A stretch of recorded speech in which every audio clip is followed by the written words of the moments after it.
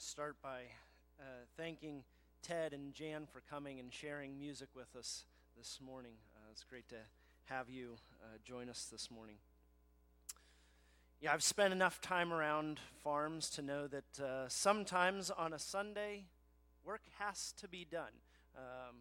Katie's family has a dairy farm, and the cows don't stop giving milk on Sunday.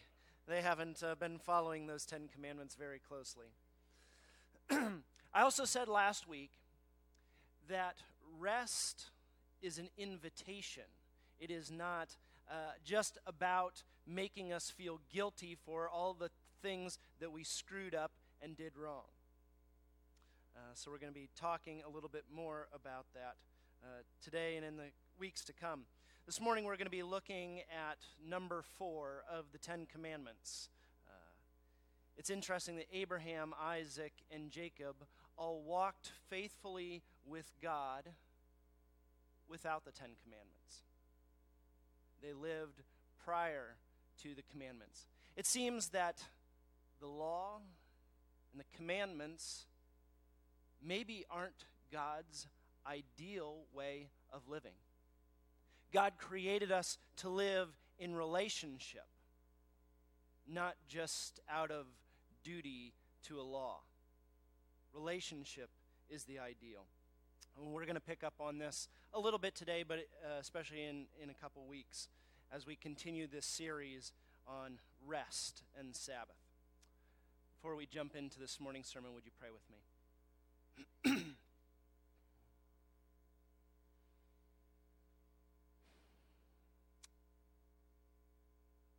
Holy God, may the words of my mouth and the meditations of my heart be pleasing to you. Would you speak to all of us this morning through me or despite me? In Jesus' name, amen. This morning I want to look at the context in which we are given the 10 Commandments, to get a little bit of a better sense of why God gives the 10 Commandments. And specifically looking, there's 2 places, 2 texts that we are given the 10 Commandments. One is in Exodus chapter 20, and the other is from Deuteronomy 5 that Ben read for us this morning. But to get a little bit better idea of where these commandments come from, we're going to flip back to Exodus 5. Part of your homework this week is to go and read all of chapter 5, so you get a better idea of how Moses and Aaron come before Pharaoh to request time to go out into the wilderness to worship God, and how Pharaoh shuts them down. Pharaoh can't stand to have his slaves, his workers, his workforce stop producing for any amount of time. We read in Exodus chapter 5, it says, "Afterward Moses and Aaron went to Pharaoh and said, 'Thus says the Lord,'" we learned last week, Yahweh, "the God of Israel, let my people go, so they may celebrate a festival to me in the wilderness.' But Pharaoh said, 'Who is Yahweh, that I should heed him and let Israel go? I do not know Yahweh, and I will not let Israel go.' Pharaoh says, 'I'm a god. Osiris, Ra, the Egyptian gods, I know who they are. But who is this Yahweh that I'm going to pay any attention to what he wants?' Then Moses and Aaron, they said, 'The God of the Hebrews has revealed himself to us. Let us go 3 days' journey into the wilderness to sacrifice to the Lord our God, or he will fall upon us with pestilence or sword. Let us take a break. Let us stop working for just a little bit of time, that we can go and we can worship.' But the king of Egypt said to them, 'Moses and Aaron, why are you taking the people away from their work? Get to your labors.' Pharaoh continued, 'Now they are more numerous than the people of the land, and yet you want them to stop working? Stop working? Are you crazy? Pharaoh has his empire that needs built. He's got temples and shrines to himself. There's no time for rest. Get on with your work. That same day, Pharaoh commanded the taskmasters of the people, as well as their supervisors, "You shall no longer give the people straw to make bricks as before. Let them go and gather straw for themselves. But you shall require of them the same quantity of bricks as they have made previously. Do not diminish it, for they are lazy.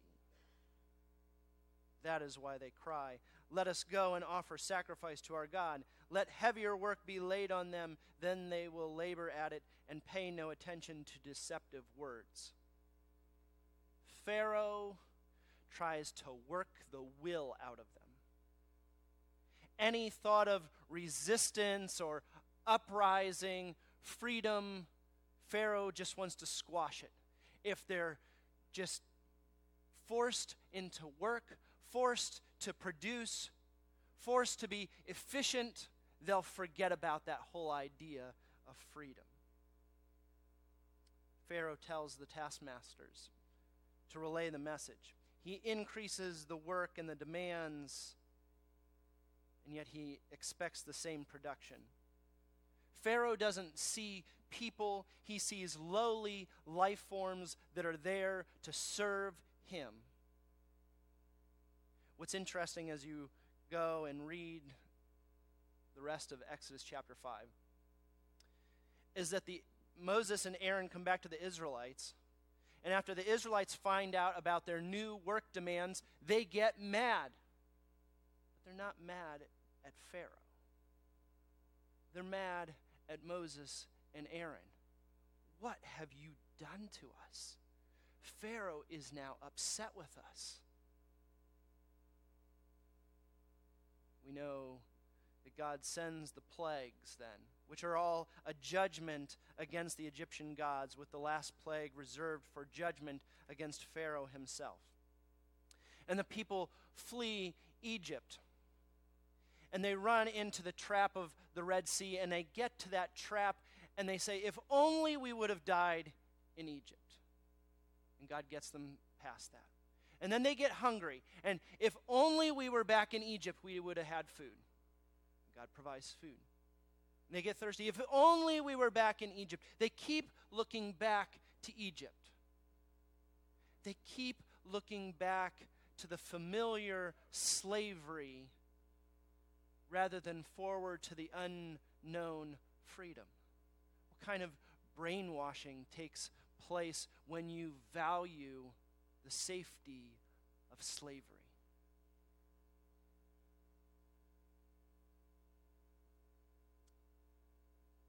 We read the rest of the story of Exodus.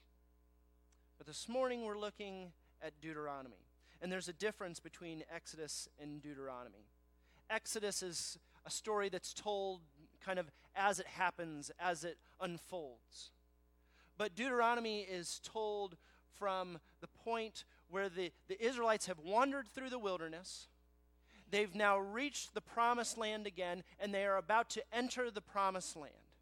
Moses is aging, and he knows that he has been forbidden to enter the promised land. And he stops the people.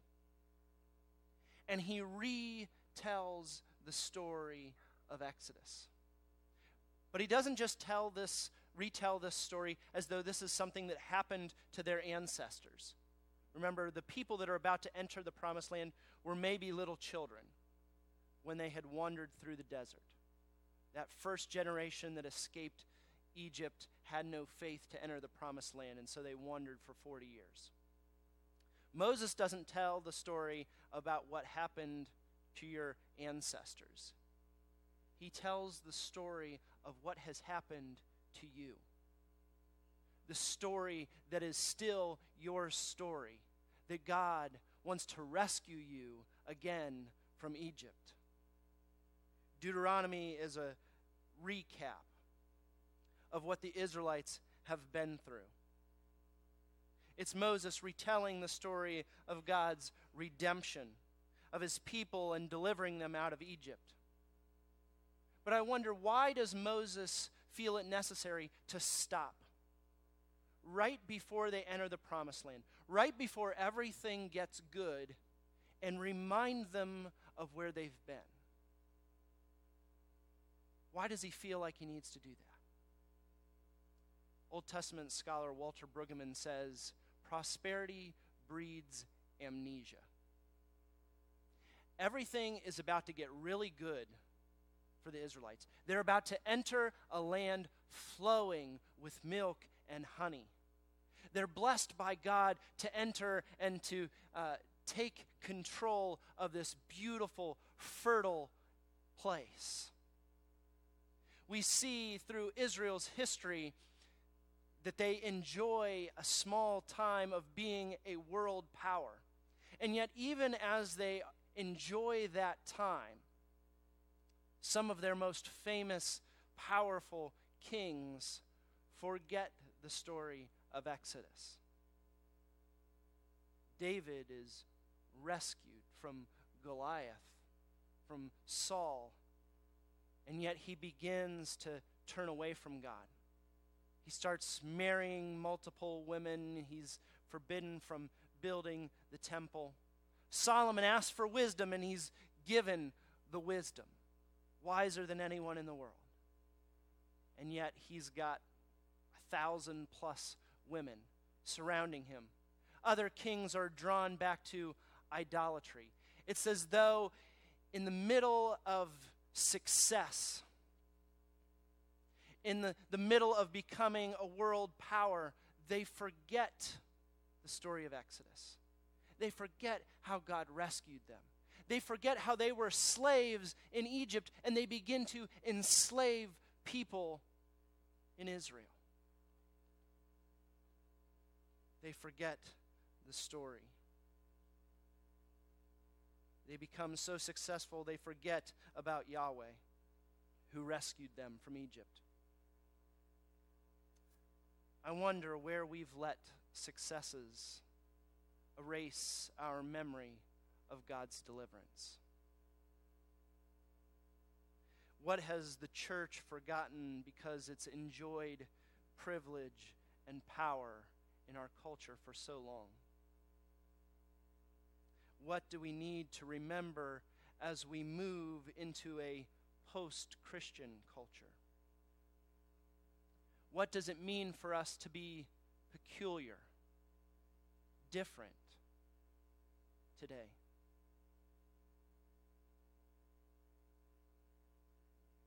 Now we can come to the Ten Commandments. As we read through them again, we read them in light of Egypt. God says, don't bother with the Egyptian gods, the Hittite gods, the Canaanite gods, just me. Have no other gods before me. Don't misuse my name, Yahweh. Not Osiris, Ra, Pharaoh. Honor your parents. This commandment comes with a promise. As the Lord your God commanded you, so that your days may be long and that it may be well with you in the land that the Lord your God is giving you. My translation of that is, I brought you into this world and I will take you out. I've heard that from my parents. Don't murder, don't commit adultery, don't steal, don't lie, don't covet. There's two parts to this list. Jesus sums it up as love God and love others. But observing the Sabbath, this fourth commandment, seems to be a bridge between loving God and loving others. See, Sabbath is time set aside to worship God. But I also want you to see how Sabbath impacts the lives of others too. So if you look at Deuteronomy chapter 5, this is what we read this morning. It says, observe the Sabbath day and keep it holy as the Lord your God commanded you. 6 days you shall labor and do all your work, but the seventh day is a Sabbath to the Lord your God. You shall not do any work. Not doing work. It's the break that Moses and Aaron requested from Pharaoh back in Exodus. Give us a break. Let us stop working for time to go and to worship. God says, It's not just 3 days once in a while. It's freedom and rest, a break to worship every week, a chance to reconnect with the God of Exodus. Remember how you were forced to work in Egypt 7 days a week.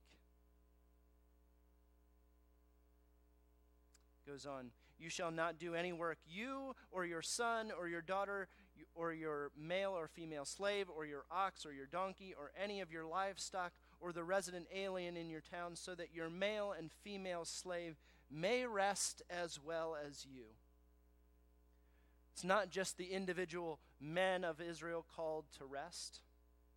It's their entire family, their servants, their animals, even the foreigners living with them. Sabbath is meant to be a blessing to everyone. Israel was marked out as a different kind of people in many ways. Circumcision, all of their cleanliness laws. But Sabbath was meant to be good news to the people of Israel, to the people living in Israel. It was meant to be good news for the free, the servants, even the animals. Deuteronomy 5:14 and Exodus 20:11 both have this commandment of observing the Sabbath. In Exodus 20:11, the reason for observing the Sabbath is about God resting at the end of creation. We looked at that last week. Exodus says, remember the Sabbath because on the seventh day God rested. But here in Deuteronomy, the justification for Sabbath isn't based on creation. It's so that your slave, your servant, may rest as well as you. See, not everyone works the same amount. Not everyone earns the same amount. Some of us have blue-collar jobs, and some of us have white-collar jobs, and some of us are retired, and some of us are students, and yet rest is the same invitation for each of us. When we come to the foot of the cross, the ground is level. It doesn't matter how much you've achieved and accomplished, how efficient you were, what kind of test scores you had this week. We come and we rest. We're invited to lay all of our work, our earning, our achieving aside to rest. We're invited not to worry about our test scores, our positions, whether we made the cut this week or not, and to just rest. Verse 15 goes on, remember that you were a slave in the land of Egypt, and the Lord your God brought you out from there with a mighty hand and an outstretched arm. Remember what it was like to be valued by how much you produced. Remember the never-ending, unbearable load of work you used to carry. Remember Pharaoh. God, Yahweh, has given you freedom. And he calls us, don't you dare begin to enslave someone else. Therefore, the Lord your God commanded you to keep the Sabbath day. See, Sabbath rest impacts our relationship with God. And I'm not just talking about Sunday morning.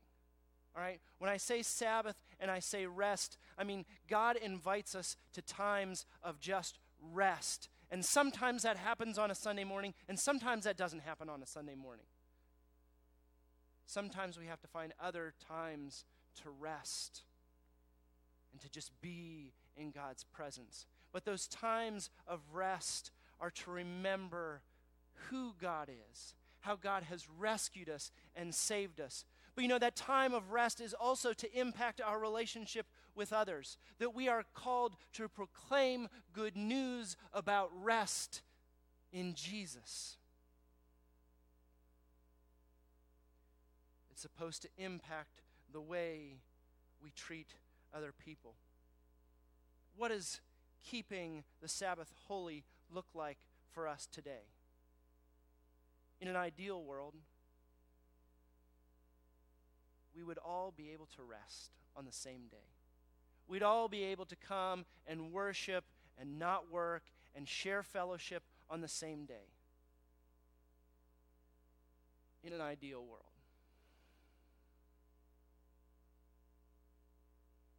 We're not there. So we all need to find times, create space, maybe schedule times of rest.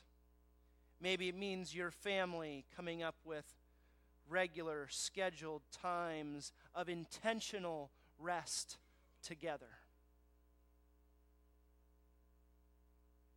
Worship leader and author Marva Dawn suggests that maybe a way of remembering Sabbath is that if you go out to eat on a Sunday, which we used to never do, my grandparents never ate out on Sabbath on Sunday because that would make somebody else work. Never mind that grandma had to be slaving away in the kitchen to prepare the meal for everyone. So some of us go out to eat on a Sunday.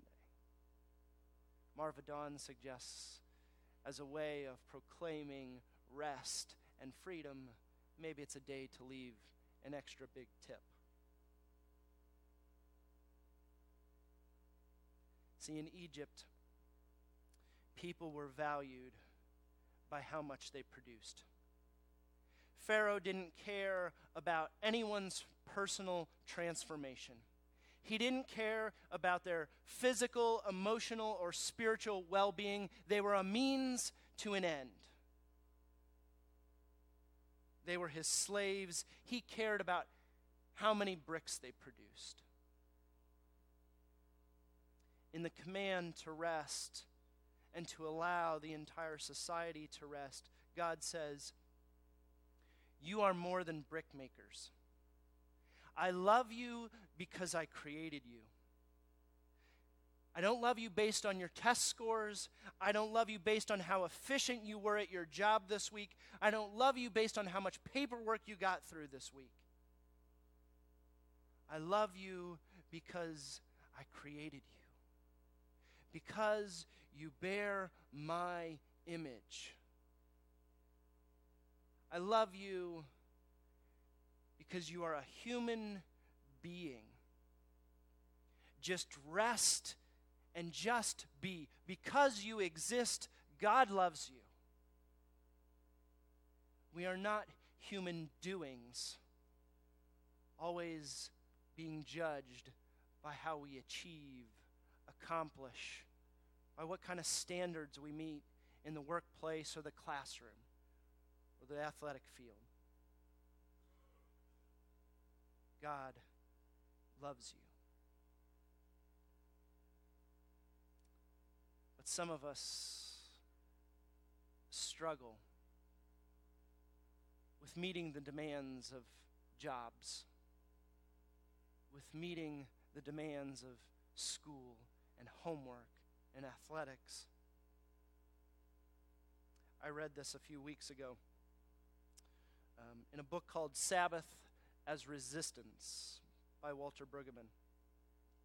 I just want you to hear these words. I think it might apply to a few of us. Do you, when you wake up in the night, remember what you were supposed to have done, vexed that you did not meet expectations? Do you fall asleep counting bricks? Do you dream of more bricks you have to make yet, or of bricks you have made that were flawed? We dream so because we have forgotten Exodus. Remember that we do not live in Egypt, and we do not bow to Pharaoh. Look for ways to help others find rest, to break free of Egypt's rat race. We don't have to find our value in making bricks anymore.